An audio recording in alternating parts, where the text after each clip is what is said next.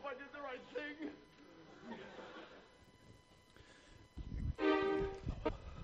Good morning, everybody. How are we today? All right. So I got a very shallow, quiet hello back. And maybe it's because you guys are sitting on pins and needles right now because you now realize what you have walked into. Well, let me just say welcome. My name's Jeff, and I'm one of our pastors on our team. And there probably isn't a more politically incorrect word in our society more than this word right here called politics. Politics, right? I can imagine right now, as soon as I say that, you are thinking about the last conversation you had with your brother or your cousin or your aunt or your friend or your neighbor, and how you have come to the understanding that this word is almost utter destruction these days, right? I mean, people are running around with their hair on fire based on party and politics. And so what I want to do this morning is I want to uncover what we've been talking about in the last few weeks called the elephant in the room, and we want to talk about what does God have to say about this subject called politics. Why? Because for a lot of us, it has caused a lot of confusion. It's caused a lot of pain. It's caused, like, nations to be divided, right?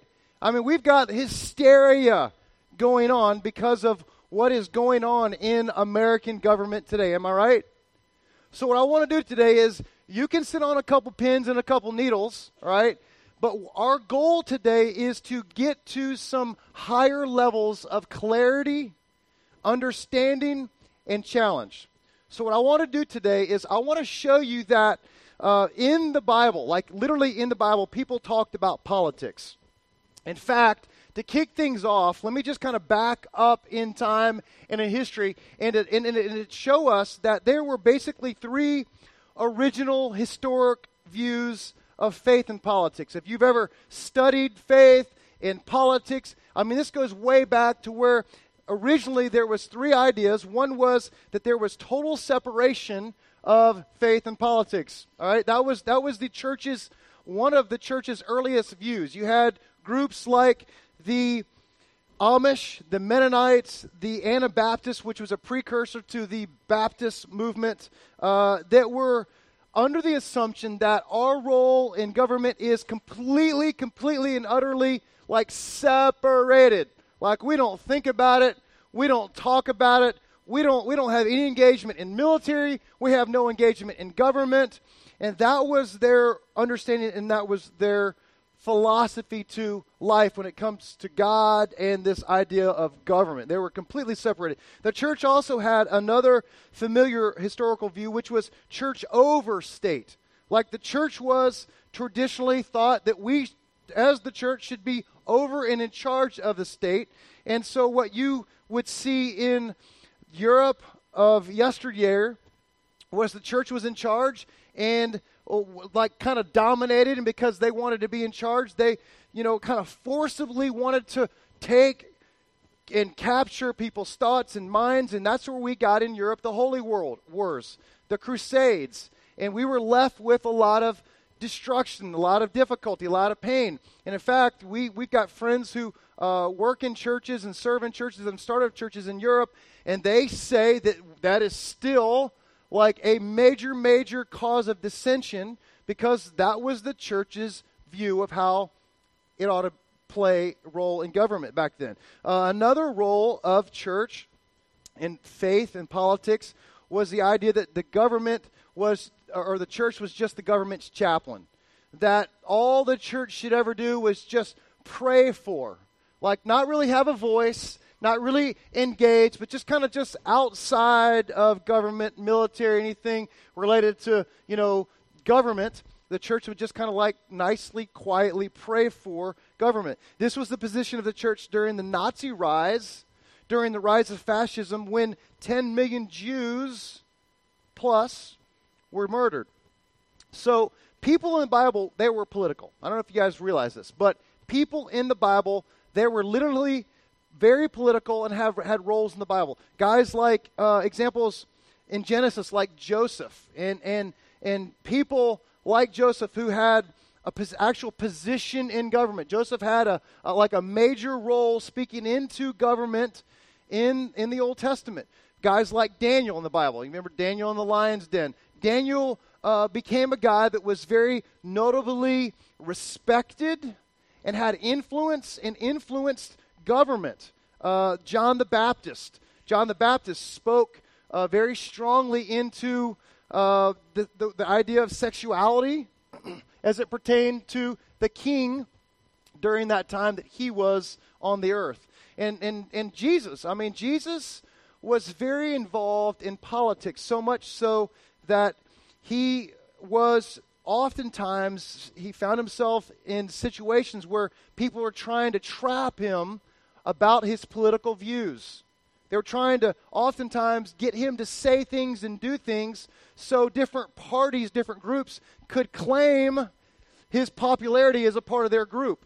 There was a particular time where Jesus was talking about the Roman tax policy and was speaking directly to Rome's power and the idea of taxation and what people should do and not do, which gives us a whole lot of clarity into the subject. So I'm going to dive into Mark, the Gospel of Mark, Matthew, Mark, the second book in the New Testament, and look at what Jesus said about this idea of politics, right? What does God feel about politics? How does he view how our role ought to be in this idea of our world and faith as it relates to politics?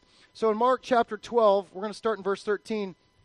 Jesus is diving head into a conversation that comes his way. And it says, later they sent some of the Pharisees and Herodians. Now these are two very unique groups as they both played roles in the government. The Pharisees were kind of like the small government people. Really, they kind of like wanted to stay out of government, but they had a role in it, but they were not really for big government. And the Herodians were the people, they were kind of involved. They wanted to play a role. They saw themselves as unique to adding value to and speaking into and playing roles in government. So you had two different types of views of people who were both Jews, both Jewish groups of people, and how they looked at their role in the Roman government. So Jesus encounters both these Pharisees and the Herodians, and to Jesus, they were trying to catch him in his words. Now, Jesus was a very, very public figure already at this time, and he was speaking, he was communicating, he was guiding people, he was pointing them to greater causes. And both these groups were like, hey, wait, this guy is shaking some stuff up. And so they wanted to kind of get him to align with their thinking. Both groups were trying to find a way that they could trip him up and get him to lean towards whatever they were wanting out of Jesus. And so in verse 14, they came to him and said, Teacher, we know that you're a man of integrity, right? Everybody kind of was already understanding Jesus and his influence, Jesus and his character, Jesus and his integrity. And they came to him and they started kind of like maybe massaging this a little bit, like, hey, let's butter him up a little bit, right? Let's diffuse him a little bit to trick him, to get him to help us to win what we want to win here. So Jesus, you're a man of integrity.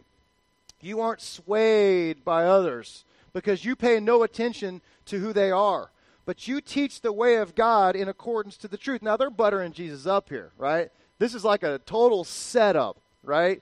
They're smart. They got an agenda, and they're working this agenda trying to get Jesus to do what they want him to do and say what they want him to say. And so they ask him this question. They ask, is it right to pay the imperial tax to Caesar or not? Right? Is it right to pay taxes or not, right? Sounds like a simple question. This is early days. This is early days of how faith and government collide, and they're trying to ask Jesus a hugely important question. People are listening. They've got several different ideas out there, and they're asking them this crazy important question. Is it right to pay the imperial tax to Caesar or not? Should we pay or shouldn't we? But Jesus knew their hypocrisy. And he asked them this question, why are you trying to trap me? Jesus knew what was going on. All right, he knew before they showed up what was going on. So Jesus was prepared. He was ready. He models something as he asked this question. He says, bring me a denarius and let me look at it. And they brought him a coin. That's what a denarius was. That was the denarii. They bring Jesus a coin, and he asks them, as he already knows the answer to this question that he asks them, whose image is this? So they bring him a coin, and there's somebody's image on this, and he says, whose image is this, and whose or what is this inscription? Caesar's, they replied. And then Jesus said to them, and this is something powerful that we're going to unpack here quickly. He says that we ought to give back to Caesar what is Caesar's, and to God what is God's. And at that moment, as he said what he said, which was, wow, like mind-boggling that he could answer that so quickly, so sophisticatedly, and so precisely, it says that they were amazed at him. Like, I don't think I've ever said anything and people were like, we're amazed, right? It's never happened to me. I don't go home and say things and my wife just goes, oh my gosh, I am amazed at what you just said. It's never, ever happened, right? So put yourself in the shoes of all these people who are trying to trap Jesus. Never in a million years are they expecting to walk away from trying to mess him up, trick him, to saying, oh my gosh, we're like totally amazed at what you said.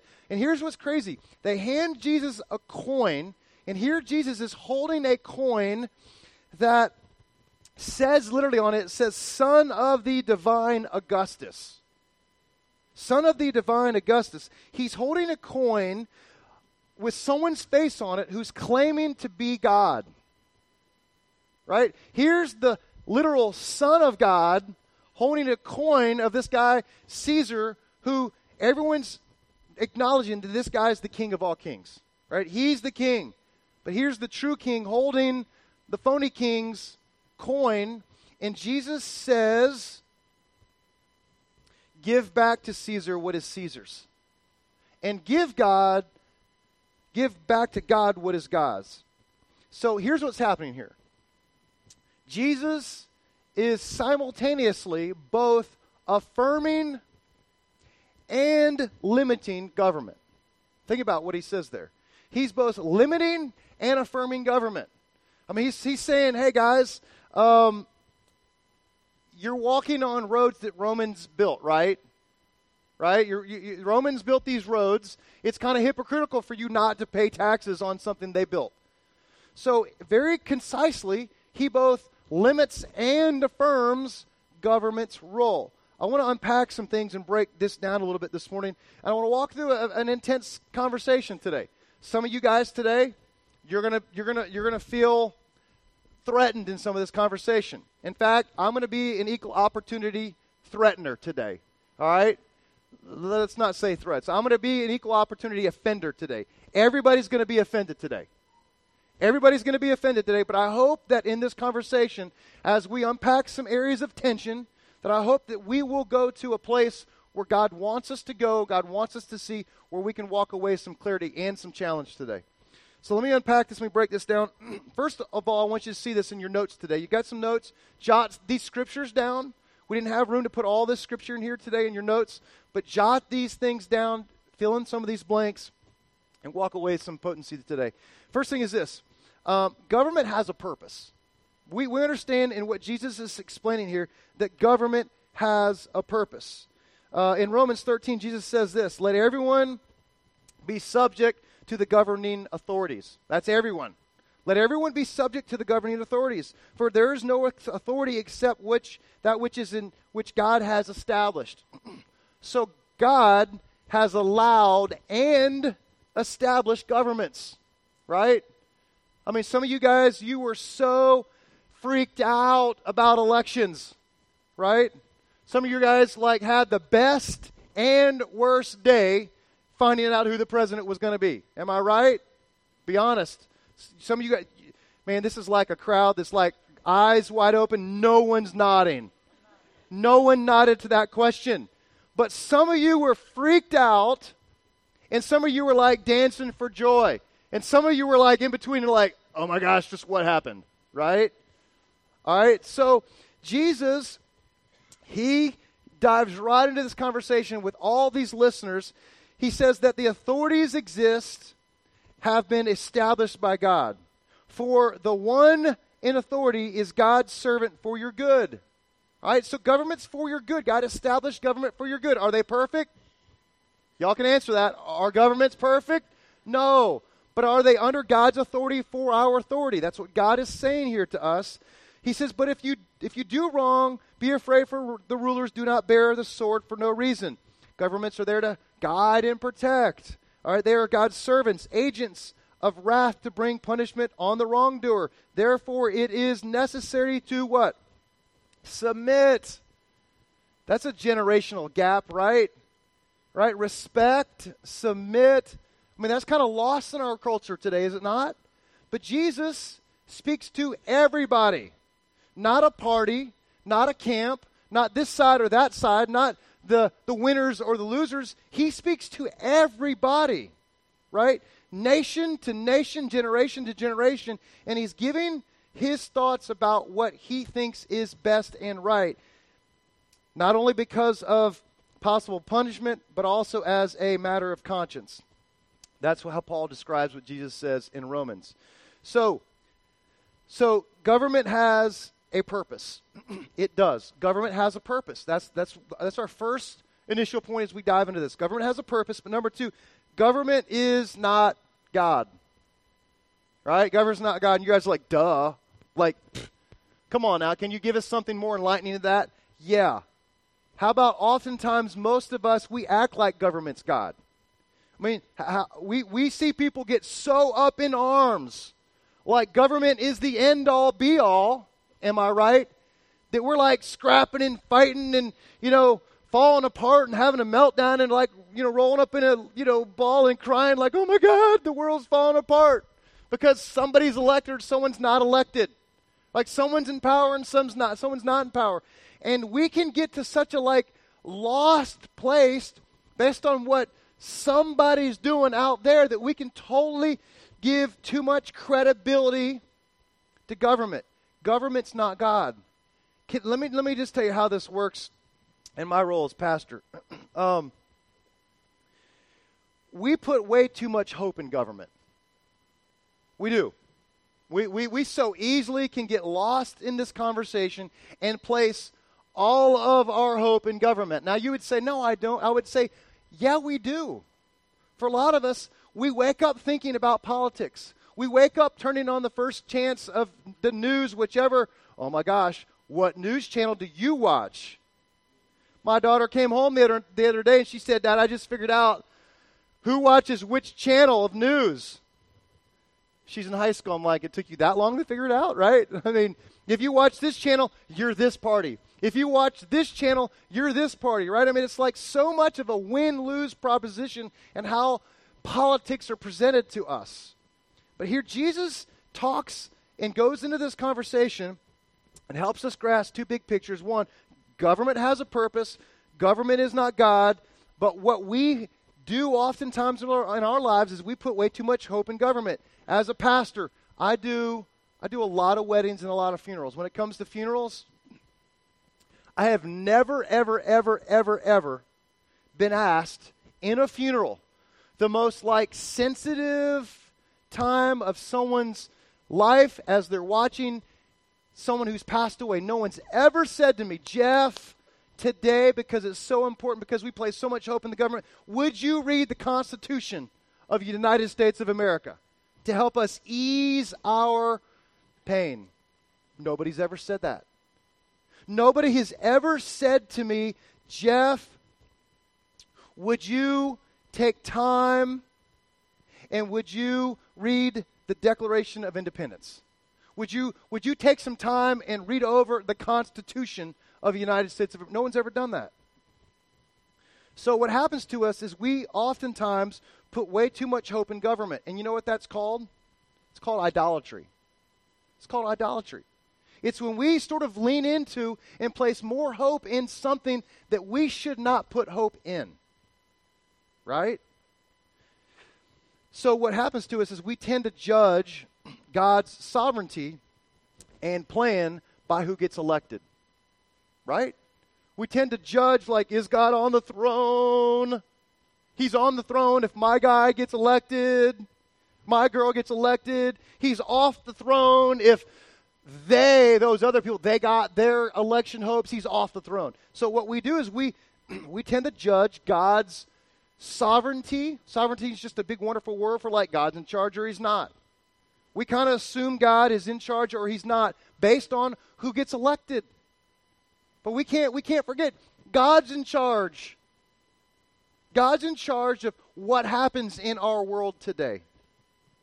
Oftentimes, we overestimate government's role in God's plan. We do both. We kind of flip that around, and we get so lost in this conversation that we put sometimes too much stock in and then too little stock in what God's doing in the world today. So the way Jesus answers this question, right, to these guys who are trying to trap him, is incredible, right? If you really think this through and you look at culture, what was going on then, Jesus he busts this whole political conversation wide open with people who are like trying to trip him. And what we see about this, the way he answers this question is ultimately Jesus rejects this win-lose nature of human political thinking. I mean, you think about it. We basically have two parties, right? And we're always presented this is in a win. You got one group over here and you got one group over here. You got the winners and you got the losers, right? And that's how our American culture and most cultures present winners and losers. It's one or the other, right? It's this group or that group. That's normally what you see out there. That's just kind of how it is, right? So Jesus rejects this win-loss idea, right? He just kind of says, no, it's not going to be like that, right? There's something greater than that. There's something larger than that. There's a bigger clarity. There's a bigger perspective of all this. And what he essentially says is for people, for us, what this is usually about is, for people, politics is about power. Politics is about power, right? I mean, and Jesus essentially understands the human nature and says, when men rule, when men are in power, what do they want? They want power. So what happens is Jesus understands this. And when he comes to this earth, he doesn't come showing up to take power. Do you know when Jesus showed up as God and people began to start kind of like figuring out like, these guys doing some miracles. This guy's claiming to be like the real king. This is the guy that maybe is the guy that was prophesied about. Maybe this is the real guy that we read about. And is this the guy? Is this the guy? They're all asking, is this the guy who's doing miracles? They're going, man, maybe this is the guy. And so as they start to think this is the guy, what do they want out of Jesus? They want him to reign, right? They wanted to like set up kingship on earth. So here's Jesus showing up and people are like, yeah, woo, let's jump on this bandwagon because this guy's going to be in charge. What do they want? They want power. They want somebody to be in charge and they want to jump on board with that guy who they think can elevate their status, right? Why do you think sometimes Jesus did miracles and he said, hey, don't tell anybody about that one, right? He's trying to confront our human tendency that, like when he says in Scripture, money's the root of all evil. What does money get most people? Power, right? Do you feel big or small based on your amount of money at times? Right? I mean, it's kind of human nature. Jesus recognized this, and so what he's doing here, he's saying, hey, for people, politics is about power. Let's just take this in the most fundamental way. How many of you guys have kids? How many of you guys have more than one kid? All right? Do you remember when you had your first child, and it was all about that first child, and then all of a sudden mama goes away, and she comes back, and you're that first child, and all of a sudden there's somebody else in your room, somebody else playing with your toys? What happens? There is a what struggle? A power struggle. You guys are tracking with me. Come on, we're doing good. All right. We see this. It's just human nature. Somebody wants to be in charge. But Jesus did something, and he just flips this coin over. And he says it's not for us. Not for us. The goal should never be, we want to be power, right? He says there's something greater than that. And there's something always that speaks to power, and is this. For Jesus, when he came, it was all about truth. It was all about truth. Jesus said in Scripture, he said, if you know the what? If you know the truth, it'll set you free. That's biblical. Jesus said that. See, for us, what he's trying to accomplish here, he says, listen, in all this world of yes, government, but limited government, but yes, government, he said there's something that's an overarching truth, and that is my truth. See, in our world today, you know what's lost? Truth. I mean, think about this. I mean, you could play this tape out, and we could have lots of conversations about this. Just this idea of truth. I mean, with the idea of maybe the lack of truth out there in any camp, who's telling the truth, who's not telling the truth, what news channel is telling the truth, what news channel is telling the lie. I mean, who can you trust? I mean, we're all kind of sinful, right? We all have this desire to, I want to be in charge. I want to align with whoever's better in my finite understanding, right? So what happened? Do you think the enemy could be using this in our society today to ruin the idea that there is a truth? See, Jesus said, listen, truth must always speak to power. Here's how this plays out. When I was younger, and I still actually sinned before I stopped, because I've not done wrong in years. I've never made a mistake in years. My wife's there, right? She's laughing.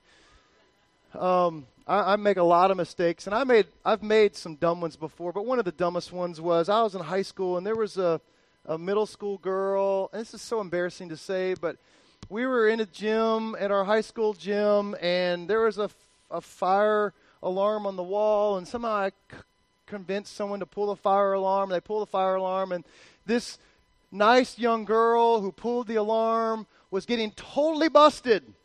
Right, totally busted. The powers to be showed up. The alarm's going off, right? Fire trucks did come on the scene. Dad, he did show up on the scene as this young girl was just being like, why'd you do it? Why'd you do it? Why'd you do it? By the powers that be, truth spoke up. And for whatever reason, I was like, I can't let this girl get taken away. The truth is, I did it. See, truth always has to speak to power, right? Sometimes seemingly like we think we know the truth, but when you really know the truth sets people free. Am I right? She really wasn't the root of that problem. I was. I had to stand up for what was right. Sometimes the truth means we do have to stand up for what is ultimately the truth. Sometimes we get lost in the truth, but if we know what Jesus came for and we submit to his truth, then the truth really sets us free. So here it is. We've got to be more committed to truth, and this is where the real rub is in our society and in our hearts. We must be more committed to truth than we are to power. There's a lot of struggle and tension when it comes to this subject. So for people and for politics, it's about power. For Jesus, it was about truth. We must be more committed to truth. Truth has to always speak to power. Hey, one of our heroes, one of my heroes, Martin Luther King Jr. He spoke truth to power, right? He spoke truth to power and appealed with God's law that all men are created what? Equal, right? We had a society that was trying to find power in something that was not the truth. Jesus said, hey, there is an overarching truth in this conversation. And Martin Luther King and the civil rights groups then, they were trying to push a truth. Our commitment is, as Americans, the first and foremost is that God's truth is God's truth. So Jesus speaks truth to power. Jesus is the apex of truth. All truth culminates in Jesus. He said, I'm the way, the truth, and the life. John 18:37 says this. Jesus is saying of himself, he says, you are a king. He's speaking to Pilate. You are a king then, said Pilate, or Pilate speaking. You are a king then. He's speaking to Jesus, said Pilate. Pilate was in power then. Pilate was the king in power. Jesus answered, you say that I am a king. In fact, the reason I was born, he's giving clarity, and came into the world is to testify what? The truth. What did Jesus come for? He didn't come to set up camp to be the most powerful then. He came to dispel the lie and to bring the truth.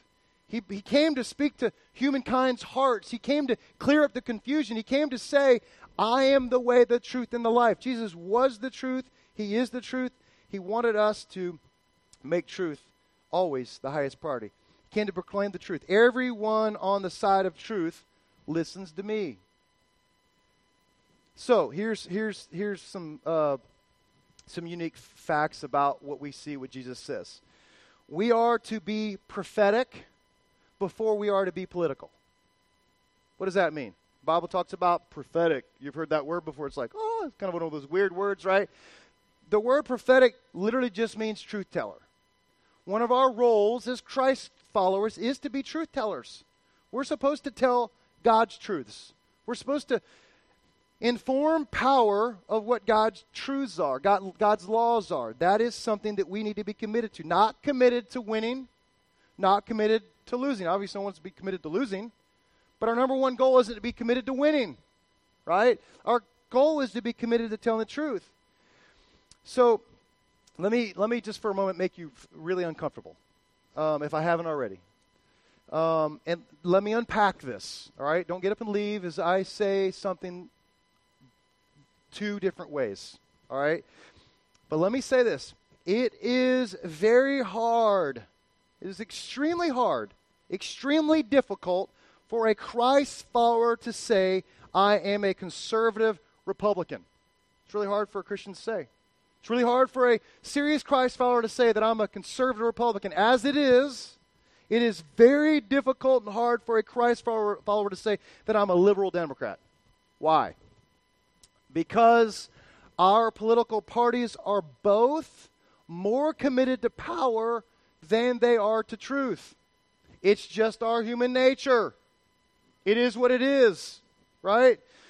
The Republican Party was started as an anti-slavery party committed to truth. That's how it was started. That's the Republican Party historically started as an anti-slavery party committed to truth. They said slavery is evil. We must get rid of it in America. So how did it switch? Why do more African Americans vote Democrat than Republican? Because the Republican Party of Lincoln became more committed to power than truth. Democratic Party was historically built on the concern for the vulnerable. I mean, that's what it was founded on. More concern for the vulnerable, more concern about the disadvantage of society. Yet, the most vulnerable are the babies who are not yet born, children in their mother's womb. How did that switch? From caring for the poor and the least of these to adopting a platform where we don't care. See, it is because it became more committed to the feminist movement, which was committed to power for women, right? And I love women. I'm for women, right? My wife is the greatest person in my life, right? But power, no pun intended, has trumped truth in both parties. Come on, somebody. Are you with me on that? Power has trumped truth in both parties. We live in a society where truth is no longer the most valuable thing, but Jesus came and he said, I came to testify the truth. Truth always trumps power. So take a breath. Here's our commitment and challenge. Number one, in your notes, write these down. This is huge. Our commitment and challenge is this. Number one, to pin our hopes on God's truth. We must pin our hopes to God's truths. Not my truths, not your truths, not me in a moment of I want to be in charge truth, not anybody else in a moment of what they think is right or wrong. We must pin our hopes to God's truth. Truth that has been revealed in Scriptures, truths that have been revealed through Jesus, truths that are being revealed through the Holy Spirit of God, that are based off of God's Word. So I hear people all the time saying, man, God told me, and whatever God told me says this, and I'm saying this, and I'm like, that's like totally contrary to God's Word, all right? All truth must be based on this book, God's Word. Hey, am I the guy that everybody can believe in this morning? No. I get to study God's Word. We get to study God's Word. Am I the source of truth? No. My job is just to tell you what I see. My job is just to point you to God's Word. This Word, God's Word, is the only source of truth. It's infallible. I'm fallible, right? So our commitment and challenge this morning is to pin our hopes on God's truth, right? God is our hope, not who is presently in office, right? Not my guy, not your guy, not your girl, not whatever, right? Our hope is in God. Our hope is in Jesus and His Word. Second thing, our commitment and challenge is to present the truth persuasively, because we see it in Scripture, and humbly. Now here's where we could have so many personal conversations of how this actually plays out, right? Woo! Because right now some of you guys are on social media and you are wheeling it and you are dealing it, right? And there are scraps and there's fights and there's conversations. And in the end, you have to ask, is it working? Right? We are supposed to model Jesus. Now, I give it to Jesus. Jesus is perfect. So He perfectly was grace and truth. He was perfectly both love and grace and truth. He did it perfectly. We're never going to get it perfect. But our goal ought to be that we ought to weigh this thing out and be both persuasive and humble. Now that could get complicated at times. I just know I've recently heard of a pastor that said you should never talk about politics on Facebook. Now, I don't know if that's right or wrong. Didn't say it in the Bible. I don't know. You tell me. Is it working for you? I don't know. Maybe that's a platform, but I know this. Jesus, when He wanted to influence somebody, what did He do? He went to their house, right? He had dinner. He threw parties. He invited people in, and He went to where they were. He won people's hearts by what? Earning the right to be heard, right? So as He left the earth, He had a followership. Why? Because He loved them. He cared about them. Listen, nobody's going to care what you say until they know that you care, right? Nobody cares what you say until they know that you care. So if we're gonna be a movement, if we're gonna be God's children, one, we must know the truth, and we must humbly and lovingly disseminate it. We must pin our hopes on God's truth. Two, we must present the truth persuasively yet humbly. Number three, and this is huge, we must realize that delays in the truth winning are not defeats. Right? Because, what if you feel like you lost right now? What if you feel like you won right now? What if you feel like I'm trying to be truth to somebody, but man, it just doesn't seem like it's working just yet? No, listen, don't get lost in this. It took Martin Luther Jr. a long time before truth got across, did it not? He even lost his life in the process. Jesus, He was here for how many years? Anybody know that? How many years was Jesus on earth? Anybody? 33? I got some 30s. Good. 33.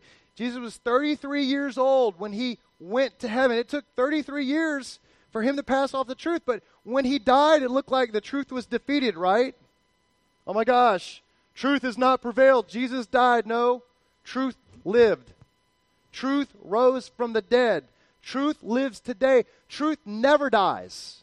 Because truth is encapsulated in Jesus. Jesus said, I am the truth. Truth and Jesus are one and the same. Jesus rose from the dead, and we have him claiming the truth that someday, one day, I will be back for you again. There's a greater truth in all this. See, here's the fact. We're not even citizens of this world. If you're a Christ follower, our citizenship is not even on this earth, ultimately. It's with God in heaven. Our truth, our hope, resides in Jesus. So we must realize that the delays of truth, it's not working right now. I'm trying to be an influence. I'm trying to be a friend. I'm trying to pass on truth. I'm trying to pass on my beliefs of what Scripture says. It's not working right now. Jesus is still king. He still says that I'll be back one day for you. Do not quit on the truth, because the truth doesn't quit on us. Fourth thing is this. We must embrace, and this is huge for us. It's huge for us to not get lost in what's going on in our political world today. The truth is, we must embrace that we have a bigger fish to fry. We got bigger fish to fry. We have bigger fish to fry.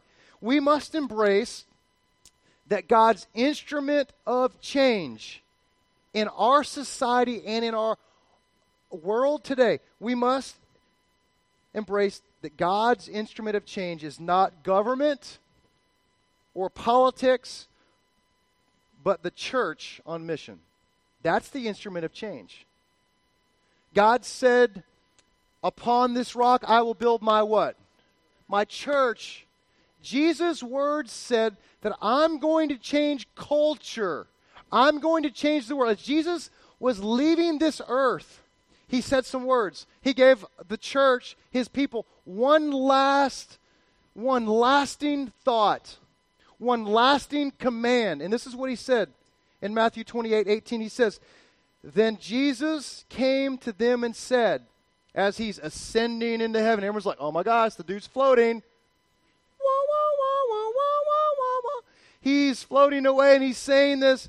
He says, all authority in heaven and on earth has been given to me. Do not forget this, people. All authorities on earth and in heaven was in Jesus.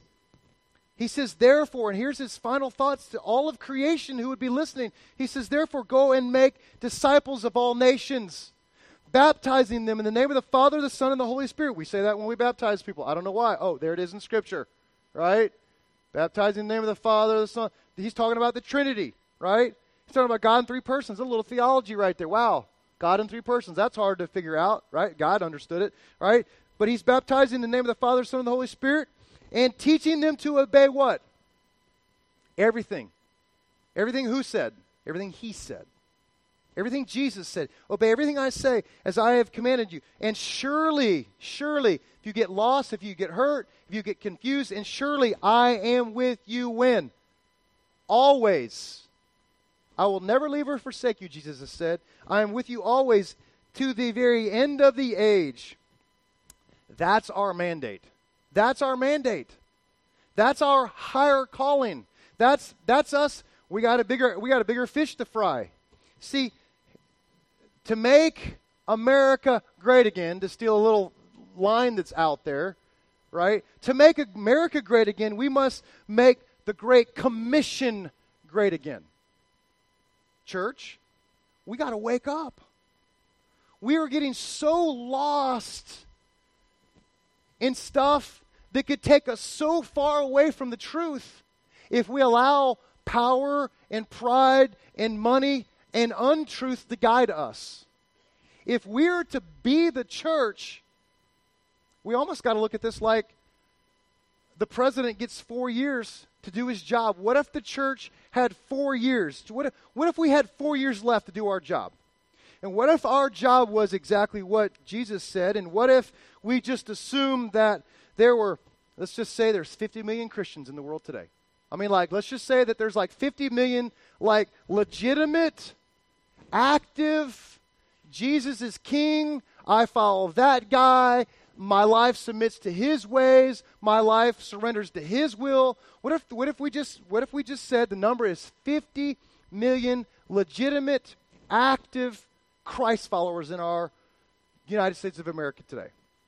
And what if we said that in year one, our job and our mandate was to go make one more of those? Bring and lead and guide and love and encourage and care for one other person in your life. And what if 50 million people went out and said, I'm going to make one disciple? And in 1 year, one more disciple was made. How many people would that make? 50 million plus 50 million more equals what? 100 million. You guys with me now? Are you still on pins? Come on, hop off those pins now. Let's get fired up, all right? What if in 1 year, 50 million doubled and there was 100 million followers of Jesus? Whoa, what would that be like in our society all of a sudden? What would that feel like? How often, what would happen if all of a sudden there was like an army, not trying to be like the most powerful, but like, hey, we're all for King Jesus. And we lived like him, we followed him, we surrendered to his way. It wasn't about self-serving, but it was serving him, and we forgave each other, we loved each other, we encouraged each other, we stood up for truth, but we did that humbly, but yet we were still strong in that. But what if in year 2, 100 million people went out and said, hey, I'm committed to the cause. It's all about God leading people to the church. Hey, politics doesn't make culture. Culture guides politics. We change the culture when 50 million goes to 100 million. But what if when that next year, year 2, 100 million people went and made one more disciple? How many would that be? Come on, help me out now. Say it loud. 200 million people. And what if year 3 to 4, all of a sudden we went from 200 million and we doubled that number one more time? What would that be? Woo! Do you know that is more than what's in America right now? In just 4 years, the church, if we acted like we had 4 years like the president, we would change the world. So what's God's will? Is it to have a particular person in the White House or to have more people in his house? That's the question. I think we got bigger fish to fry. I think there's a higher level of thinking that God is calling us to. There's something greater. It's called, in the Bible, it's called unity. Right? I think we should lovingly respect and point people to Jesus, share the truth persuasively, but yet humbly. I hadn't got it all completely figured out, but I submit to the one who does. And I give him my heart, I give him my time, I give him my resources, because that's the only way that we change the world, is by submitting to our Savior, who says, I've come to testify the truth. He says, I am the way, the truth, and the life. No one comes to the Father except through me, Jesus. Let's pray. Lord, we just surrender to you today. God, we can't at all live this life on our own and end up where we need to go apart from you. I can't. My wife can't. This church can't. Churches can't. People can't. America can't. The Democrats can't. The Republicans can't. The Green Party can't. The Bernies can't. God, Lord, we submit to you. You are large and in charge, God, and you are the Savior of the world. God, you solve life's biggest struggles and life's hardest and harshest heartaches, God. Jesus, you came into this world and you solved sin, you solved pain, you solved hurt, and you solved death. And God, I thank you today that you loved us and you gave your life for us. God, thank you that you sacrificed your life to bring us the truth of you being God, of you being Lord, of you being our friend, of you being our Savior. So I pray that today something would be birthed in our hearts that would cause us to surrender our hearts and our lives to you, not to anything else but you, Jesus. It's all for you. It's all because of you. In your name we pray. Amen. Invite our host Invite our host teams to come forward. We're going to close with an offering. Invite you guys to stand. Invite you to take this next moment and let this soak in. Sing this last song and let God guide you in what you should do about what He said to you today.